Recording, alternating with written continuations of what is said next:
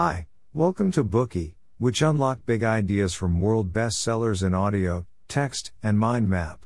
Please download Bookey at Apple Store or Google Play with more features. Get your free mind snack now. Today we will unlock the book What a Plant Knows, a field guide to the senses. In the 1990s, a young postdoctoral fellow at Yale University was studying plant DNA. He discovered a unique group of genes that helps the plant to determine if it is in the light or the dark. Having already suspected the genes were specific to plants, the finding did not surprise him. However, he later found the same group of genes in a part of human DNA. This later led him to wonder what role such plant-specific genes played in the human body. After much research, the postdoctoral fellow realized that these genes are present in both plants and animals, and are also used to regulate their responses to light. This discovery ignited his interests in the parallels between plant and human biology. He spent much effort in continuing research in this field. He found that while flowers and trees cannot move or talk, they have evolved a highly sophisticated machinery of senses. This unique machinery enables plants to see, smell, touch, remember, and adjust their behavior in response to an ever-changing environment. For example, an elm tree may know if its neighbor is blocking it from the sun in a manner which enables it to find a method to grow towards sunlight. Lettuce could sense if aphids are eating it, similarly enabling it to protect itself by making poisonous chemicals, killing its enemies. This young postdoctoral fellow is Daniel Chamovitz, a famous botanist and author of this book What a Plant Knows, a field guide to the senses. Chamovitz once studied at Columbia University and transferred to the Hebrew University of Jerusalem where he received his PhD in genetics. He served as the chair of the Department of Plant Sciences at Tel Aviv University in Israel and is now the president of Ben-Gurion University of the Negev. This book is the brainchild of his years of research. It reveals surprising similarities between plants and humans by comparing how plants and humans sense the environment. Additionally, it provides us a different angle in understanding and appreciating other forms of life. This book is published by Scientific American, the leading brand of popular science magazines in the world. It was widely acclaimed after its publication and was listed as one of the top 10 science books in Amazon for 2012. Next, let's unlock the essence of this book in the following 6 aspects: plant senses of sight, smell, touch, hearing, proprioception, and memory. Are you ready? Let's now begin our journey to explore the wonder of how plants sense the world around them. First, let's talk about plants' vision. We all know that plants show phototropism. Plants can bow and bend toward light no matter how tiny and dim the light happens to be.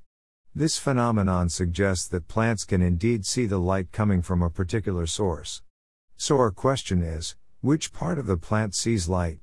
Or where are the eyes of a plant? In 1880, Darwin and his son Francis performed a simple experiment and found out the answer to this question. The Darwins set out their experiments on 5 seedlings in the following way. The first seedling was the untreated specimen of control. The second had its tip pruned off. The third had its tip covered with a lightproof cap.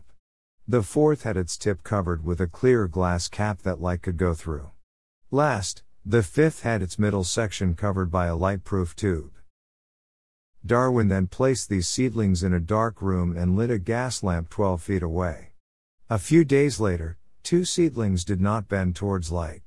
These were the second one without the tip, and third one with a lightproof cap covering its tip. The rest showed phototropism. This very simple experiment successfully demonstrates that a plant uses the tip of the shoot to see light. This conclusion profoundly changed the understanding of plants in the scientific community. Unfortunately, over the next few decades, research on plants' vision entered a stagnation period. There had been no breakthroughs until 1906 when tobacco farmers in Maryland in the United States discovered a new strain of tobacco. This strain of tobacco is called Maryland Mammoth. The name tells you just how huge it is. Indeed, this tobacco never seems to stop growing. It may reach 15 feet in height and grow nearly 100 leaves. It only stops growing when the frost sets in. Its ever-growing nature could have been a blessing to the farmers, but this was not the case.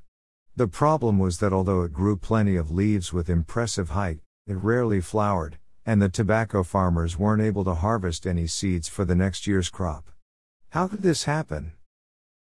In 1918, two scientists at the U.S. Department of Agriculture discovered that the Maryland mammoth would stop growing and start flowering simply by limiting the amount and duration of light the plant saw.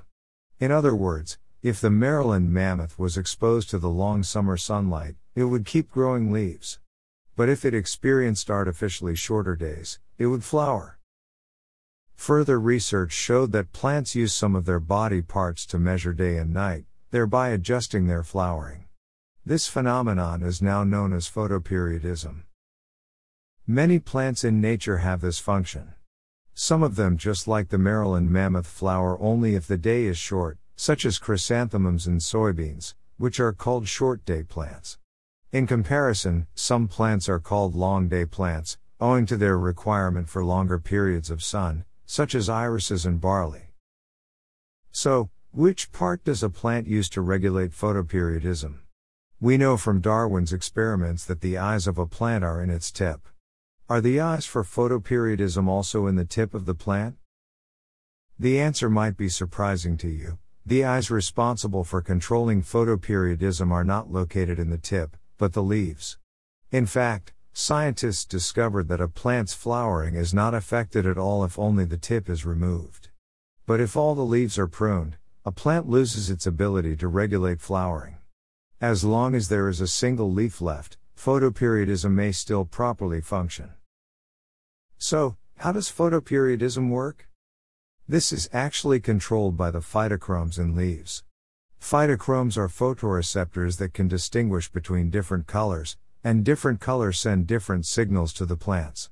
For example, some tell the plant to bend towards light, some induce flowering, while others gauge the intensity of light illumination. We humans have 4 different photoreceptors in our eyes, but plants possess far more. For example, Arabidopsis thaliana has at least 11 different photoreceptors. While they cannot see pictures as we do, they can detect electromagnetic waves, many of which are invisible to us, and across a broader spectrum. Today we are just sharing limited content. To unlock more key insights of world-class bestseller, please download our app. Just search for BOOKEY at Apple Store or Google Play. Get your free mind snack now.